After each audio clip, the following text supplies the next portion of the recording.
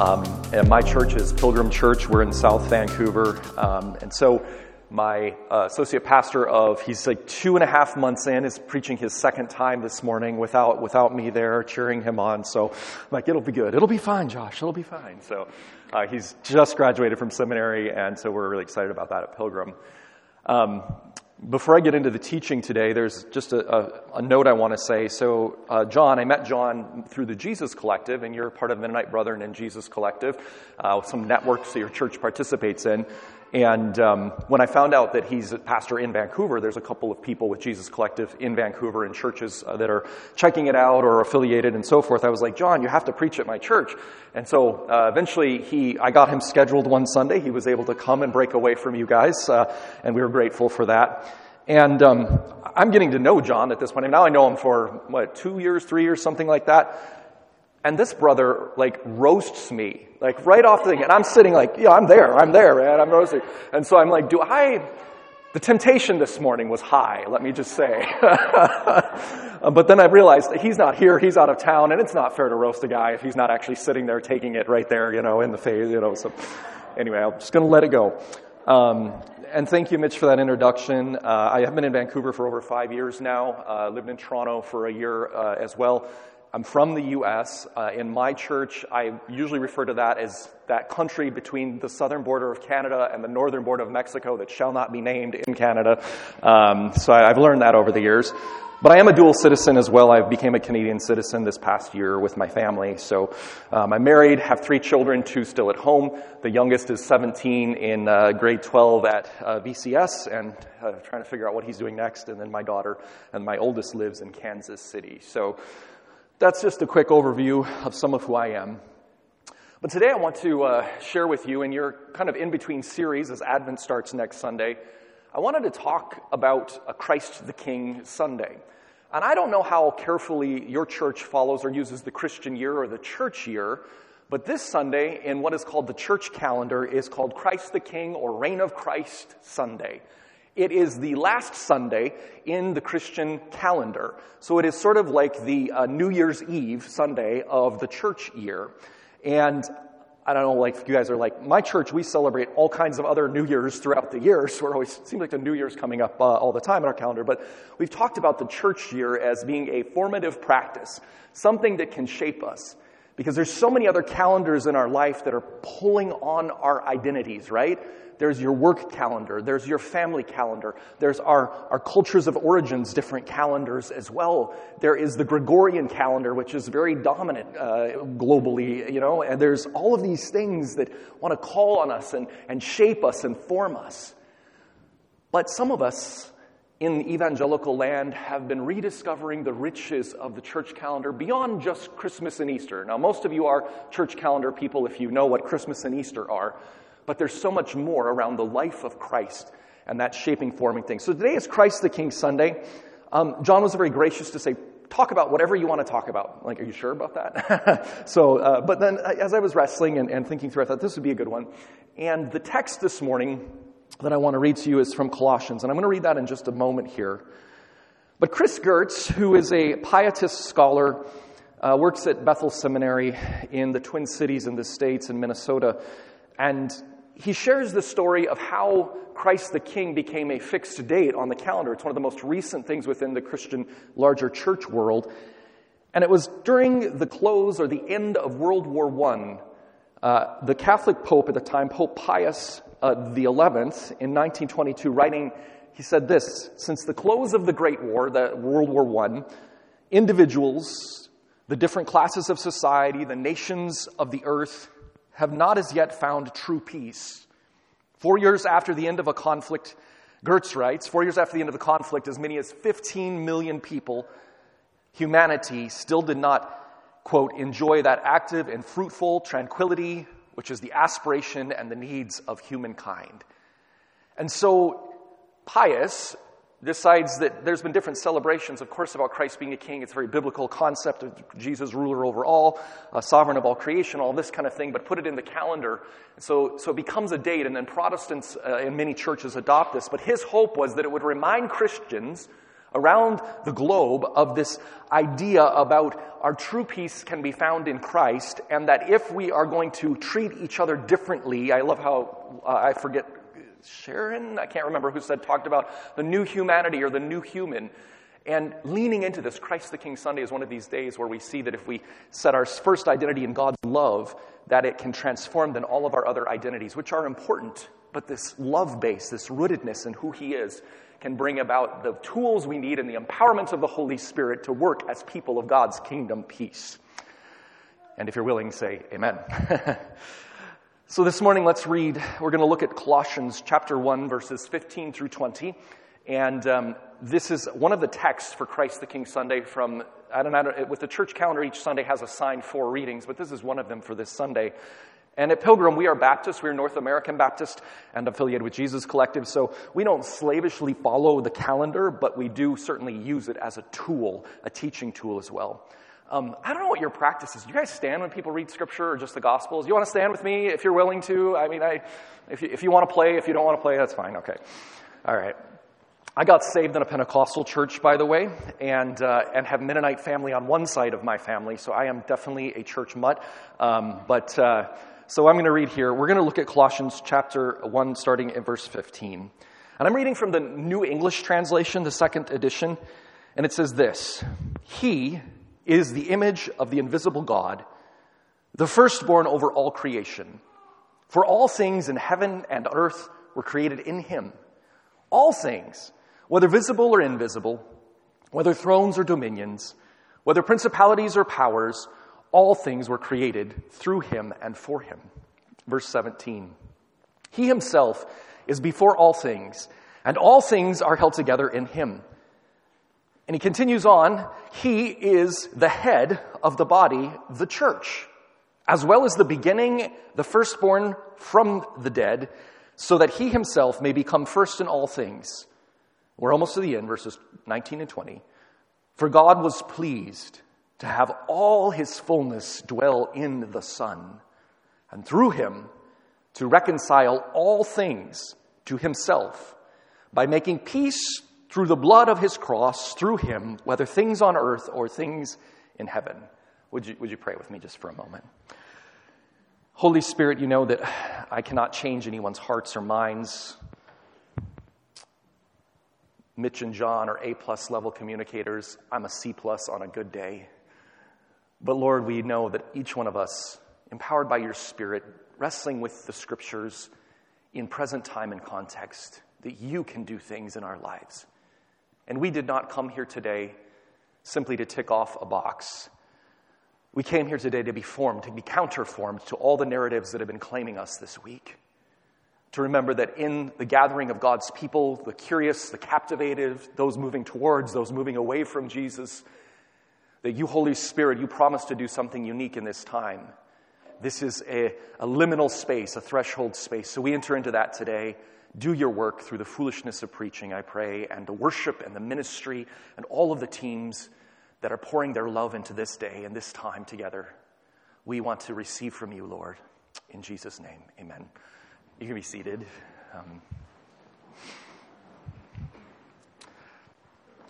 So Christ the King Sunday, the end of the church year, and next Sunday is the beginning of the church year. Some things I just want to pull out by way of application, and then I'm going to just walk through the text. In my church, I do 2 kinds of series, verse by verse and topical. So we rotate between the 2. I've learned in my church context, some people really love the topical stuff and the narratives woven within that. Other people die 1,000 deaths. Other people love going through verse by verse and geek out a little bit. I want to hear that. I want to be challenged. And then other people are dying 1,000 deaths. So I don't know where you're at on that spectrum today, but hopefully you'll get something out of something that we're going to talk about here regarding Christ the King Sunday. I want to remind you of a few things here just right up front, and then I will at the end as well. This piece of Scripture, this passage, Colossians 1:15 through 20, is believed to have its origins in an early hymn of the church. And so in your Bible, hopefully in English translations, it sets it apart as a different kind of, how it's not typeset, but how it's indented, its paragraphs to indicate there's something of a prose here, there's something artistic about what's going on here in the writing that Paul is pulling on. So there's this idea that it is one of the first hymns or poems in the New Testament. And the artist that Paul is pulling from, whoever wrote this, Paul is probably relaying something that's already in the tradition of the church at this point. This use of words is to invite us into this experience of truth. Not simply truthful statements, not simply proposition, but he's using prose and artistry in this ancient text that we have relayed to us in the letter to the Colossians. So I want to point that out as well. The second thing I want to say as we look through this passage again, and John said, I got an hour and a half? He's like a long preacher, right? Okay, all right. Like I said, I got saved in Pentecostal church. Our church services and the church I grew up in were like 2.5 hours long. Jesus help us. Oh my goodness. But yeah, we had a big worship set up front. And then a whole sermon for the offering, toxic and manipulative. And then it's very, very nice how you guys are talking about giving today. That was very kingdom, not what I grew up in.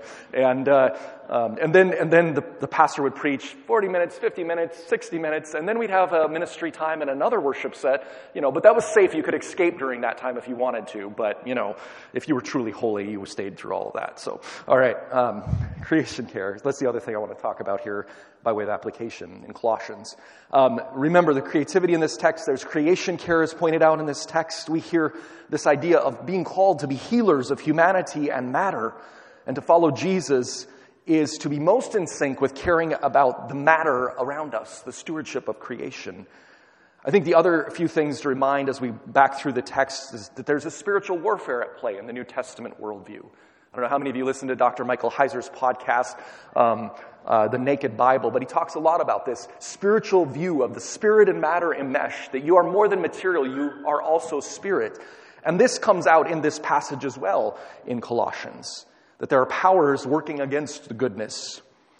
Also, finally, I think the last thing to emphasize on when we see this text is that Jesus is the clearest picture of God.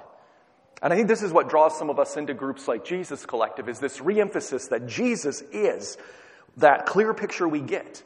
That all other images of God that we see in the Bible, we see in our own experience, ultimately we submit them to what we see in the Gospels, what we see portrayed about who this fully human, fully divine person we lean into by faith, Jesus is. And so this is one of those passages that speaks powerfully to a Jesus-centric way of being a Christian. And in fact, I would go so far to say, as if it doesn't walk like Jesus, talk like Jesus, smell like Jesus, act like Jesus, love like Jesus, self-sacrificial love, it is not ultimately Christian. It is some idolatrous offshoot that may be using Jesus-y language, but if it's not defined by who he is and what we see, we need to be very cautious about that. Or as Paul said to the Galatians, if anyone comes preaching any other gospel, because everybody's using the word gospel, but if it's anything other than, as he defines and leans into Jesus and what he learned from the apostles, he said, let them be accursed. That's pretty strong language. But anyway, yeah. So let's look at this text a little more this morning, going a little deeper. There is an outline of the text that we can throw on the screen. Outline? I think we can talk about that. Okay, yeah, outline. So this is roughly one way to break this down. I think this was from Baker Exegetical, although I can't remember much commentary sources. But so we're just going to walk through this stair-step-wise, and then we'll land it again with some applications and takeouts today as well. I think that might be helpful. One of the wonderful things I love, Nijay Gupta, a New Testament scholar, relating about this hymn, calls it the hymn about the key word is all. Sorry, not used to a lapel mic, so if I'm batting the thing there, my apologies. And I got my extra jacket on. Like the freezing cold, like, man, that's, I feel like I'm going to have a coffee conversation with John after this about the freezing. So, okay, all right. He arranged this, I know it. Okay. Just kidding, I'm sure. So let's talk about this, the allness for a second. Nijay Gupta speaks about this. This emphasis on everything, pas, it's used 10 times in this passage. In verse 11, it's used twice as Paul prays again that they would be able to endure all things with all the strength that comes from Christ. And so this emphasis on the allness of Jesus just comes through just like a drumbeat through this whole passage. The repeated use of it, again, also works well in terms of, think of our hymns. And sometimes people say, contemporary worship, there's so much repetition. Well, if you see it as a meditative thing that's calling you into a different kind of state, to let down your guard, to maybe encounter the living play of the Holy Spirit in community, it becomes powerful and formative. Well, we see this in this hymn. There's a repetition again and again and again of a word that in and of itself is meaningless without context. All, pass, going through this text. But when it's linked in with what he's talking about, the main subject, who Jesus is, it becomes powerful, this allness of Christ. And sometimes we need to be reminded of that, and Christ the King Sunday certainly is one of those Sundays, that God is at work in the world, that there's different power, there's a different way of being human, there's a different way of relating. And while we were constantly pulled by all of these things that want to tell us, totalizing, to use Walter Brueggemann claim, totalizing claims of the empire, of being consumers, of being citizens of Canada or citizens of this or that place, or different identities, in this we are reminded that in Christ we are called into a different kind of totalizing a power that one day will come fully and is at work right now by the Spirit in messy, decentered local communities, these little churches, these little polis, these little assemblies of the Spirit of God at work in the world. So I just want to say a few things here, and then we'll, with the text in particular. Verse 15, we have these two titles for Jesus, the image of the invisible God and the firstborn over all creation. The specific relationship between God the Father and creation in terms of lordship is being defined here. And we are reminded as well in God entering humanity that humans, we again are made in the image of God. Look at your neighbor this morning and say, you are a bearer of God's image. That's a lot of words, but say it. You are a bearer of God's image. Come on, look at your neighbor. You're a bearer of God's image. You are a bearer of God's image. You are an icon. You are a living icon. Elsewhere, Paul says that we are together and as individuals in some way, we are the living temple of the Spirit of God. And Jesus is coming to remind us and restore us in that bearing the image of God that we see in this sub-ruling vice-regency given in Genesis chapter 1 and 2. Male and female, he created them in the image of God. He created them. And sometimes I think coming to church, one of the things we maybe should remind each other every time is that you are sitting next to, I think C.S. Lewis said, if you saw this person in the full view of how God sees them, it'd be a being that would strike you with both wonder and awe and terror. That's who you're sitting next to this morning. Now, if you're married, you may be able to understand, I'm just kidding, okay, no, the terror, no, goodness. But we're called into this sense of who we are. In Jesus, in Hebrews chapter 3, it reminds us that he is the exact representation. So this Jesus-centric way of approaching Christianity is emphasized again and again and again in the Bible itself, in the New Testament. God is visible in Jesus. And of course, it's not a complete revelation until he comes again and we see him in that sense of that cosmic reigning. But he's already reigning, and he's working through you and I to bring about the shalom, the wholeness, the desire that God has for creation. The firstborn of all is about status. He was the template. We are told here that Christ, the pre-incarnate, the pre-Christmas, the pre-put-on flesh Jesus was the template for Adam and Eve in creation story as well. So let's move on a little bit farther here. Verse 16 again. When we look at the passage, for all things in heaven and on earth were created in him. All things, whether visible or invisible, whether thrones or dominions, whether principalities or powers, all things were created through him and for him. Because of him, all things were created. Creation is made in Christ. We are told that this, all things, the location of heaven and earth, that in him these things are made visible and known. Rulers and authorities in this case are probably likely their earthly visible servants of various powers. So here we have a cosmology being unrolled for us as well, right? So there is a creation that's not just material but also spiritual powers. And that in Christ, as part of the Trinity, they are created for, through, and in him. He is the source of life, of all that is outside of God's self. I'll simplify this one step here. This idea here is that in the act of creation, God self-differentiates God's self from everything else. And this is an important concept within Christianity, right? That which exists is outside, that God in some way, God self-limits God's power in order for things to exist. And he's doing that through the work of Christ, is what Paul's telling us in Colossians. And there's more that we could say about this, but I'm gonna pause that because I'll get too deep down the rabbit hole with that. But verse 16 again, this in Christ, things are created. And here he is engaging with creation through Christ and sustaining as well. Verse 17 is sort of this restatement. He is before all things, and in him all things hold together. So it's poetry again. He's restating the thing that he already said. Recapitulation. Before all things, and in him all things hold together. So while God's self creates outside of God's self, God is also engaged as an actor in that creation, separate and yet engaged in it. And so we see this in this text, laying this out again when we get to some of these teachings about, basic teachings about Christianity and how the creation is held together. Before all things, above all things, before and above, these words that the Son, Scott McKnight puts it this way, the Son, Jesus, is superior in temporal priority as the pre-existent one, Jesus was before, and he is hierarchically superior in ontology, and so he is also above. He is engaged in creation, and yet he is also God, and in him it is held together. So the sustaining spirit behind all of these things that God creates outside of God's self is also sustained by God's Spirit, interacting with the creation that God creates. And I know I'm geeking out a little bit. I will bring it back down to earth here in just a second. But this is something we see in this text. Powerful stuff about how God is engaged in this creation, loves this creation, creates this creation, gives this creation freedom, but does not abandon it. And much evil in the world is when we choose to not listen to those calls to be centered in love and who He is. God still gives us freedom to co-create goodness and create things that are destructive as well.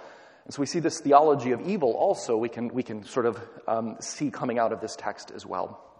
All right, to the very end here, supreme in redemption, the new creation, verses 18 to the end here.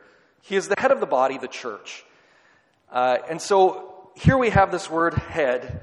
And I would like to say this use of the word head, authority over or source of, is a debate. Is it mean authority over or source of?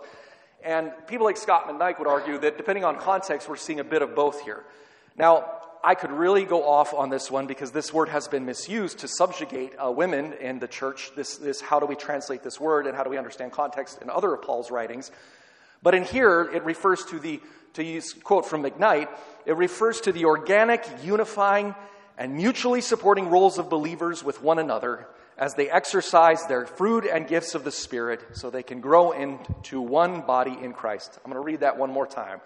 When it talks about Christ being the head of the body of the church, the local assemblies, and all of the church together, it says this, it refers to the organic, unifying, and mutually supporting roles of believers with one another as they exercise their fruit and gifts of the Spirit so they can grow into one body in Christ.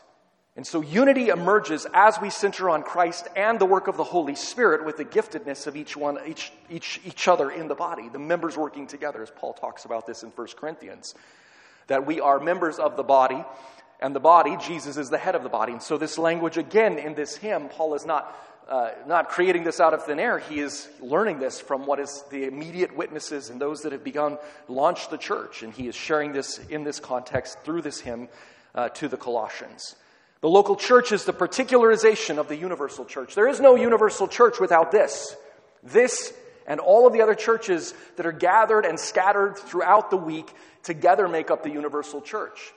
But without this, there is no church universal. This is what sustains the work of the Holy Spirit right now in real time with particular people, particular places, messy as we are, on a journey with Jesus.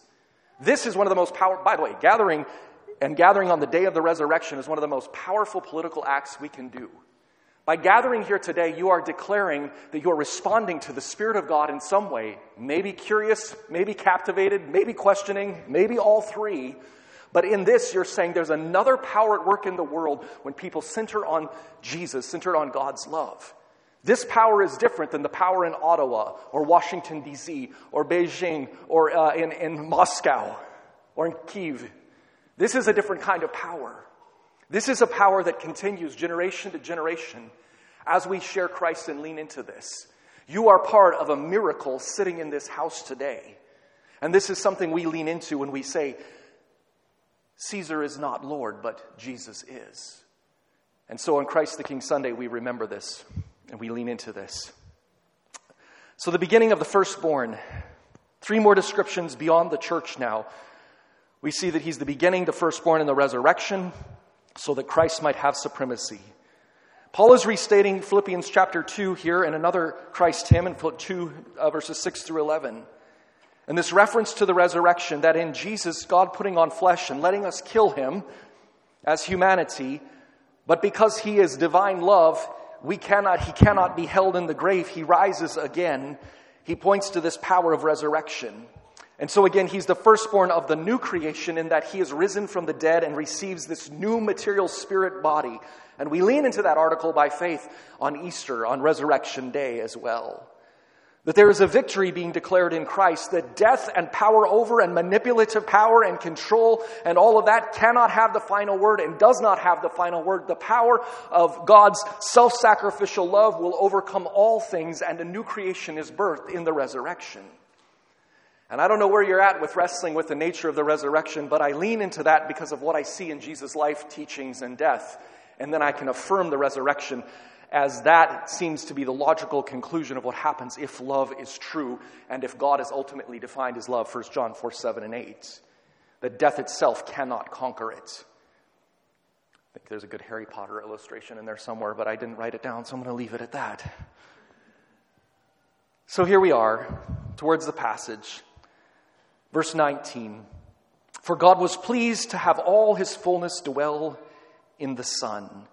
Jesus is our clearest picture of God.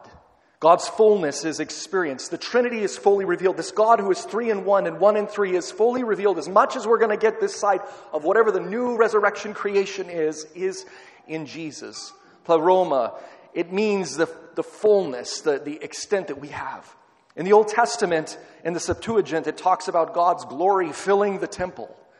The glory is God's extension of himself to fill other spaces that are not God itself. So when we have an encounter with God's glory, an experience, whether we're caught up in play of the spirit of worship, overwhelmed with joy, have a vision of Jesus, we are experiencing this extension of God expressing God's self to us so we can in some ways know and experience him personally. In him, the fullness, the glory of God was pleased to dwell in the Son. And so here's an interesting thing as we move towards the close today. When you say yes to Jesus, when you say, I'm going to give my allegiance to Christ, I'm going to lean into that, you are indwelt by the Spirit of God, the Holy Spirit. And that way of being indwelt by the Spirit of God, you become carriers of God's glory, of the image of Christ, because the Spirit makes Jesus real to us until he comes again. However this creation wraps up and the new thing and the old thing come together as one. But you become a carrier of God's glory. And so when we talk about this idea that in Christ the fullness of God was pleased to dwell bodily, we're saying something about who God is, defined by Jesus, God's self-sacrificial love, his life, teachings, death and resurrection, Sermon on the Mount, all of those things. And then when you invite that Spirit to dwell within you, you become a carrier of that very power. You become a walking temple. You become an image bearer in an animated way, shall we say. You're already an image bearer, but now you're an image bearer that's filled with the glory and aware of that and acting out of that. And here finally Paul says, after saying, for God was pleased to have all his fullness dwell in the Son. And oh, by the way, when you say yes to Christ, the fullness of the Son wants to come and dwell in you and remind you of your templeness and your imageness, and now empowered as a temple of God. And he goes and he says this, and through him, and through Jesus, to reconcile all things to himself, by making peace through the blood of his cross. And through him, whether things on earth or things in heaven, material, spirit, all of it, all that is. And so as an image bearer of Christ, as one who declares their allegiance to Christ as your true king, yes, I'm a citizen of Canada, and yes, I had to swear allegiance to Queen Elizabeth. Thank you, Jesus. I got under the wire before Charles became king. I just thank you, Lord. Okay, all right. If you were born Canadian, you may not know that you have to swear a loyalty oath to now the king, but the queen. But I think I got like a month and a half in before. Anyway, I don't know if I could have done it. I don't know. I would have choked on saying Charles, but I was able to say, the sweet old lady we can deal with. The crown, yay, okay. But all right, I'm still adjusting. Fair enough. So In this, he says, through him all things reconcile, all things to himself, making peace. So when you become a bearer of the Spirit of Jesus, when that's living within you, and now you're participating in this fullness of God by the Holy Spirit dwelling in you, you also now have that same ministry that Jesus is doing throughout time and space, reconciling, tearing down walls of division, a kingdom that's not bounded by borders or boundaries or bombs or ballots or any of that. You become part of this new city of God. You become part of that. And so as the fullness of God is pleased to dwell in God putting on flesh in Jesus as we celebrate in Advent and Christmas and we anticipate his second coming, in between the times, as a bearer of the Spirit of God, of the very Spirit of Jesus, now you have the ministry of reconciliation of all things on earth and in heaven. And so on Christ the King Sunday, it's one thing to say, okay, I like that idea of a ruling universal sovereign who does not lord it over with power over and through crushing and that kind of power, but rather from power from below. But when you say yes to Jesus, that power, that call becomes yours. You, as Paul says elsewhere, become agents of reconciliation. And so how are you engaged? By the loving Spirit of Christ to tear down walls, to deal with injustice, to work for the goodness of all, for the flourishing of all people, made in the image and likeness of God. Even if they don't name Jesus, even if they're far from Christ, they are still everyone, everywhere made in the image and likeness of God. Through all things to make peace, through the blood of his cross, through him, whether things on earth or things in heaven. So this Christ the King Sunday, as a guest, as a middling level communicator, I want to point you to Jesus because he is worth the effort and the energy. He is the thing that will sustain. When other things crumble and fade away, he will be there to the end. And he has the power to bring new life out of death and darkness. Jesus is Lord. Caesar is not. Canada will pass away. Sorry to say that. The United States will pass away. The paramount leader, he will pass away. Trudeau will pass away. Biden will pass away. Rome passed away. The Babylonian Empire passed away. The Persian Empire passed away. Every one of these empires have passed away, but there is one king and reign that will never end, and that is Jesus. As the Nicene Creed says, and towards the end of his kingdom, there will be no end. He shall come again to judge the living and the dead. I want to link my life with that kind of love that cannot die. All right, let me land it. And everyone said amen? Okay, geez, wow, that was strong. All right. I want to invite you to consider making the church year part of your life. There's actually a lovely ministry at UBC, and they produce a calendar each year that uses the Gregorian calendar, like our normal numbering of things, but does it based on the church seasons. You might want to consider getting that. It's a beautiful thing. I bought one for all the families in our church because it's such a wonderful tool. But I want to remind you of the foundational power of the church year, that it reminds you that there's another thing at work in the world, that God is also working, and he's moving this towards something, new creation, recreation. I want to remind you of that. And we can celebrate all the other calendars as well. I'm not saying don't do that, but I'm saying there's a deeper calendar, there's a deeper, C.S. Lewis says, the deeper and older magic, right? That there's God at work in this.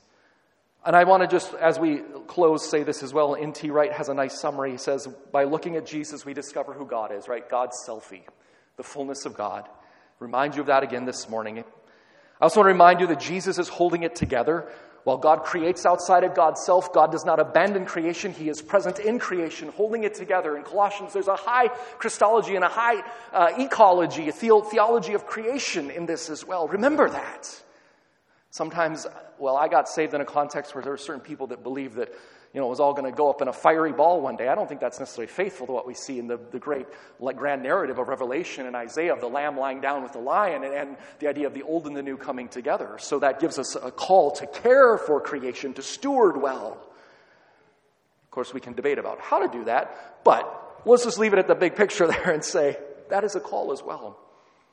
And the third, final thing, in addition to these other two and the church year, is Jesus is our blueprint for genuine humanness. And this we see throughout his teachings in the Gospels, and we see in his life. And so this Christ the King Sunday, I call you once again, would you consider giving your allegiance to Jesus? Putting him at the center. Because of all the identities and all the things, this one is rooted in love and rooted in the humanization and the lifting up of all people as the image bearers of God himself. You might want to just look at your neighbor one more time and tell them that you are made in the image of God. Come on, tell your neighbor, you are made in the image of God. You are made in the image of God.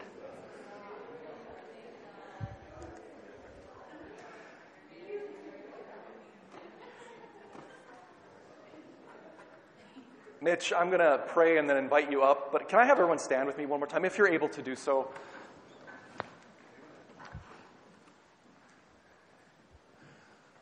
Again, it's a joy to be here with you today. And I love what I see in the local churches, what God is doing in Vancouver, and then the things we sometimes do together for the greater good. And what you're doing here is so important. So much more important than probably we think of. Find ways to serve. Find ways to engage. Find ways to use those gifts that are in your life, both here and in our larger community in Vancouver. New Testament talks about Jesus coming again. I'm still preaching. I know it's Pentecostal in me. I'm sorry. When he comes again, and the call is that we are engaged in the work of relationship, and that's what he delights in. So let me pray for you, and then Mitch can deliver you from this present darkness. Lord, thank you for my brothers and sisters here today, my kin in Christ. Lord, thank you for the ministry of Pastor John and of Mitch and all the other people that are serving in those so important, vital things that make the alternative city of the local church possible.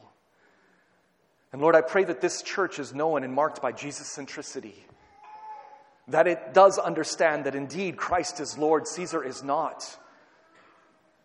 And God, when it calls us to be people who are prophetic, people who know how to love in ways that bring about change, may we lean into that and be empowered by your Holy Spirit. For you have promised that your Spirit will indwell and make that fullness of Christ, that glory of Christ known within each one of us. For indeed, I believe it was Irenaeus that the glory of God is a human being fully alive.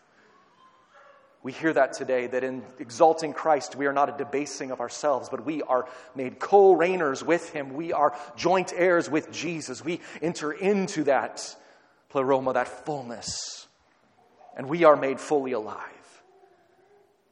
And so, Lord, for the individual today that may be wrestling or struggling, I thank you that they're here. I thank you that this is a safer space that they can wrestle. And for the person that is following you, but maybe just came today to serve others and to love others, may they be reminded as well of their belovedness. For each one is beloved of you. May we lean into that power under as we walk the way of the kingdom. In Jesus' name, amen.